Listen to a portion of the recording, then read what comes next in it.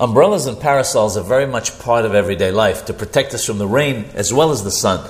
Their status on Shabbat and Yom Tob was a subject of some discussion concerning whether an umbrella constituted an ohel, a tent, and whether it was a Torah or rabbinical prohibition. Rabbeinu the Hida alav shalom and the Nodab Yehuda alav shalom forbade it outright.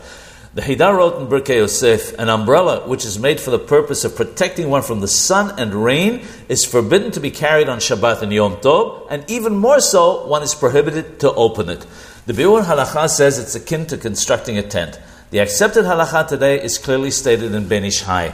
It says in Ben Ish Hai that it goes without saying that one is forbidden to open an umbrella to protect oneself from the sun and rain. But even if it were open from before Shabbat, one is forbidden to carry it over one's head to be protected as if under a tent on both Shabbat and Yom Tov. And one must be aware that since we're forbidden to hold it over our heads, we're forbidden to carry an umbrella on Shabbat and Yom Tov because it's considered mukseh, irrespective, of course, of whether there's an erub or not.